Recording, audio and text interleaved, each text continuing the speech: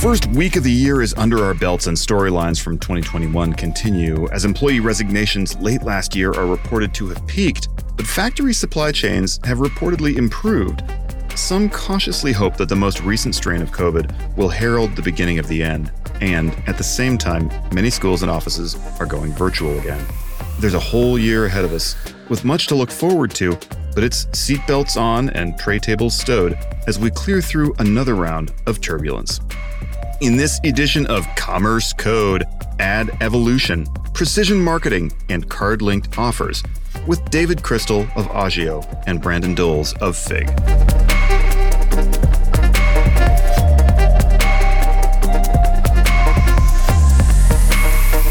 Dan Carell here, and this is Commerce Code, brought to you by DCA, the Digital Commerce Alliance. Thanks for joining us for insights into the evolving world of digital commerce. We're jumping into the new year with many of the same uncertainties we had as 2021 began, but we've gotten better at getting on with things in spite of it all. That is expected to be reflected in a Super Bowl this February with more upbeat advertising after last year's more restrained event. Yet, even a more restrained event netted an estimated $485 million in advertising spend, drawing attention not only to the ads, but to their price, as always. This year's Super Bowl is slated to feature ads from Rakuten, Crypto.com, FTX, also a cryptocurrency exchange, and returning brands like DraftKings, TurboTax, Avocados from Mexico, and of course, plenty of automotive brands. Super Bowl ads can create cultural images that even outlive the companies they were created to promote. The Pets.com sock puppet comes to mind. Are they worth it? As we all know, it's awfully hard to say. Given how fragmented live TV audiences are these days, the Super Bowl presents a unique opportunity to reach a lot of people at once. That has spillover benefits on social media and beyond, but the Super Bowl still hasn't overcome the problem of drawing a straight line between an ad that makes a big splash and consumers taking action. Creating consumer action is part of the conversation today as we talk with David Crystal of Agio and Brandon Doles of Fig. We'll talk Super Bowl audience size, predictions for 2022, and performance marketing through card-linked offers. David and Brandon, it's great to have you back on Commerce Code, and it is, of course, first podcast of the new year for us. Did you guys have a good start to the new year? Speaking for me, this is David. Absolutely. I think Brandon would say the same. Brandon? Yeah, we had a great start to the new year. It's a little warmer in Minnesota. We were negative 20 and now we're up to plus 30. So it feels like a sunny day at the beach. That's good. Shorts and T-shirts weather. Speaking of shorts and T-shirts, pretty soon it's January, but February is just around the corner. And of course, all of civilization turns its eyes to the Super Bowl, maybe, in February. And of course, a little bit to watch the game, but a lot of it's the ads and the halftime show. So I wanted to start with that, which is just thinking about card-linked offers and some of the other things that go on in the advertising world and in promotions or marketing. How would you compare advertiser benefits of a Super Bowl commercial, and we'll start hearing about those soon, to a card-linked offer campaign? How do we think about those two fairly different things? Each advertising medium offers a similar consumer reach. In 2021, roughly 94.6 million people watched the Super Bowl. Fig's card-linked offer network has over 100 million linked cards today. So Fig is now reaching as many people as the 2021 Super Bowl. The difference is that Fig's model is performance-based. So there's no charge for reaching these consumers until an actual transaction or purchase occurs. So both channels offer brands an opportunity to build brand awareness. The Super Bowl does this by casting a wide range to a broad audience. And card-linked offers not only provide exposure when an advertiser's offer is promoted, but after the purchase is made. And this is in addition to the constant promotion of the offers through the publisher or the financial institution. So while not a hard-hitting 30-second impact, ours in the card-linked sector is a slow drip over days, weeks, and months. You've got a surgical Super Bowl. Exactly. That's remarkable, and I certainly hadn't thought about it that way. Brandon, I know that you've given some thought to this, which is, what is it about the card-link offers that's attractive to advertisers, and is it complementary? How do people think about it layering in with the other things that they do in advertising? As David said, there's many reasons why advertisers choose card linking, but at the core of it, we deliver a verified transaction. Advertisers are only paying if we deliver that transaction. The views, the clicks, the impressions all come at no cost. On top of that, card linking resonates with advertisers for some other performance-based reasons. One being it's a unique audience. As David said, we have reach of 100 million cardholders today, And our advertisers look at that as a brand safe channel. At the same time, the unique ability of, with the customer's permission, we have access to the transaction history. This allows us to target ads specifically based on your history. To your second part of your question around, is it complementary? Absolutely. As we think about it, we have a quick service brand that we work with today. They put out a limited time offer across TV, radio, a bunch of different channels, just like the Super Bowl. It's a wide net. And think about a customer who sees that Super Bowl ad. The next morning, they check their bank balance. They see an advertisement for that brand for maybe 10% off, and it tips them over to go try out that brand for the first time by complementing maybe that limited time offer that they heard on the radio, and then now seeing it within their mobile app. So it's a portfolio approach, obviously, in terms of awareness and driving to action. I think of what you're doing as sort of performance marketing, right? You're able to tie the awareness and the impressions into consumers taking action. It seems like more advertisers are moving more of their budget towards performance marketing. What would you say is sort of the main reason for shifting more into that performance marketing tactic? Especially in the last couple of years now with COVID impacted customer behavior, both shifting people from in-store to online, and that shrinked revenue, in the short term, which also shrinked advertising budgets for a lot of brands. And as they looked at that smaller budget, they gravitated toward card linking, which is that pay for performance. First and foremost, really the ability to put a budget against a channel that allows them to see that return on investment, that return on ad spend. At the same time, that unique targeting allows them to target channel. So as customers are going back and forth between in-store and online, because we see that transaction data, we're able to target at a channel level. So with anything new and anything that has some complexity, there's always some misunderstandings about those things, right? People have a first impression that maybe sticks around too long or maybe was never accurate to begin with. So I'd be interested to get your sense of what are some things that advertisers tend to misunderstand about card-linked offers?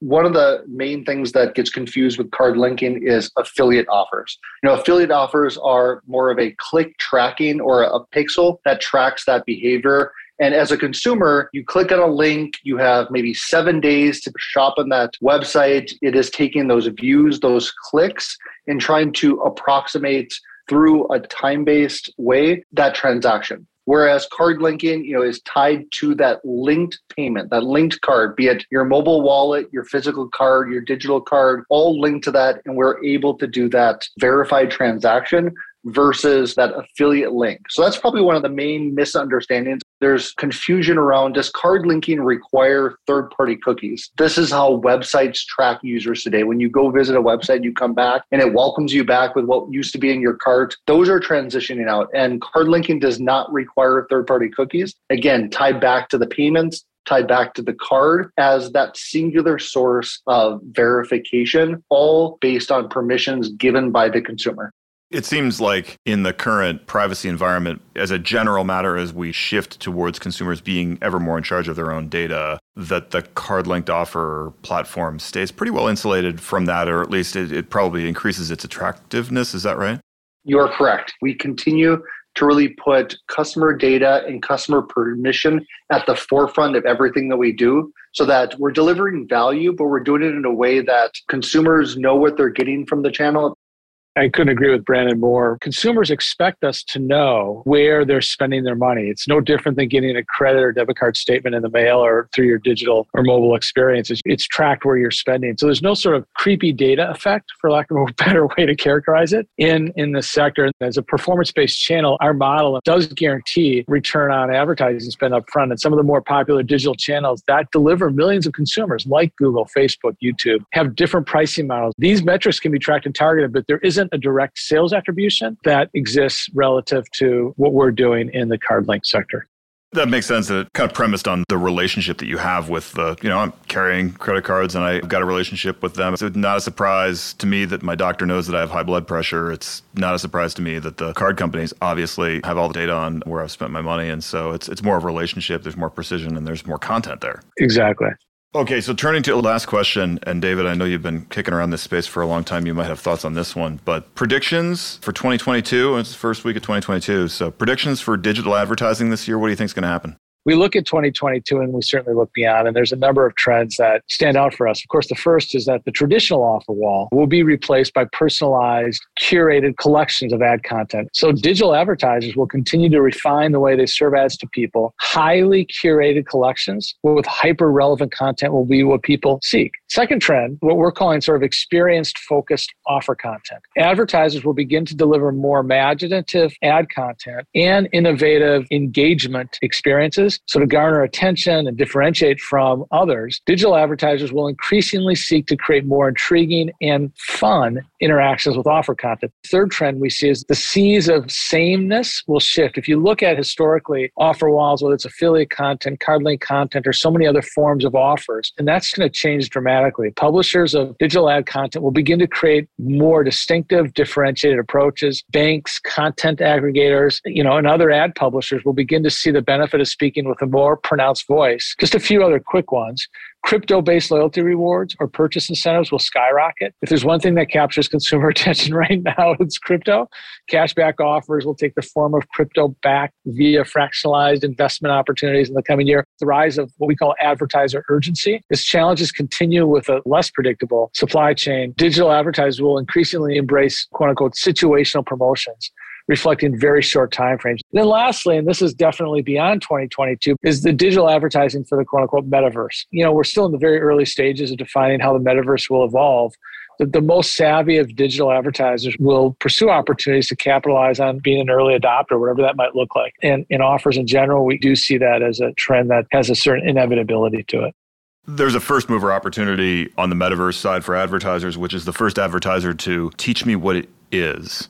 There's that, and there's that for me and probably hundreds of millions of other people. So maybe another way of saying it is, it's malleable at this point, at least conceptually, in the mind of the consumer. And the other thing I'll just react to, as the second last thing that you mentioned, I'm a fan of markets and how they work. And markets are incredibly good at transacting in information and adjusting to changes in situations. And I think we, over the last several decades have become complacent or whatever. We've accepted the idea that the market's almost invisible and that things would always be available. But this idea of being able to adjust not just the supply chain, but also sort of communication and advertising in response to the fact that some things aren't available right now, or maybe they're excessively available at some point, and be able to use both the price mechanism but also messaging to adapt to that strikes me as a absolutely right adaptation of the market to the current situation, and one that we hope resolves soon, but you never know, and communication and advertising are part of that resolution.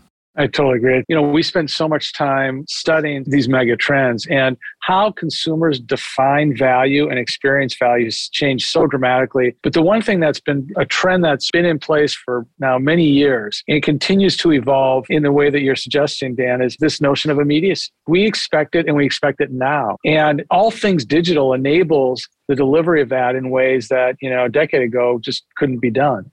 So many things that we could unpack now, but we'll take the rest of the year 2022 to unpack them as they happen, I guess. And Brandon and David, a pleasure to have you with us today. Thank you for joining us. We look forward to thinking about some of the things that you've said across the course of this year, and I'm sure we'll talk to you again. Great, Dan. Thanks so much. We love our relationship with DCA and appreciate all that it means for us and does for our industry.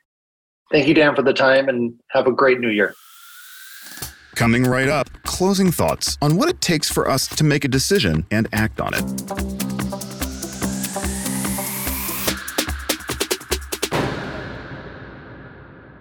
I'm still thinking about David's comment about solving the problem of too many choices. The human brain is believed by some scientists to be the most sophisticated thing in the universe. And while I haven't always felt that way about my own brain when trying to assemble IKEA furniture, I'll take their word for it. Impressive as our brains are, they've also got some big limitations, one of which is making decisions when too many choices are present. We all want more choices. Baskin-Robbins had a lot of success with 31 flavors when that seemed like a lot. It now boasts more than 1,400 in its flavor library. But when there are lots of choices, we sometimes freeze up and just choose the vanilla or decide not to buy anything at all. Don't worry, sometimes the choice was hard, but I've never once failed to buy ice cream. Anyway, you get the idea. Our powerful but limited brains are more likely to make a decision and take action on it when we have 3 options than when we have 12. Sometimes less is more.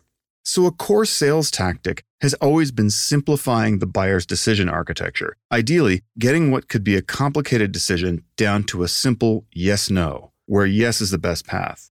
card-linked offers and other performance marketing tools do that well. Do I want this thing? Do I want a deal on it? If we're answering yes to those two simple questions, we're very likely to take action. And when we can see that consumer action, we can use that intelligence to tailor even better. That isn't just good for brands. It also delivers something the world needs more of and has never figured out quite how to supply: less information and the peace of living in a slightly quieter world.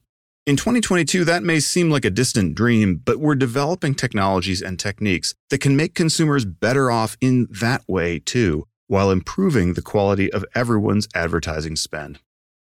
To find out more about the latest trends in digital commerce and digital advertising, check out our website, www.digcomall.org. For the Digital Commerce Alliance, take care of yourself and take care of each other. God bless. This is Dan Carell, signing off.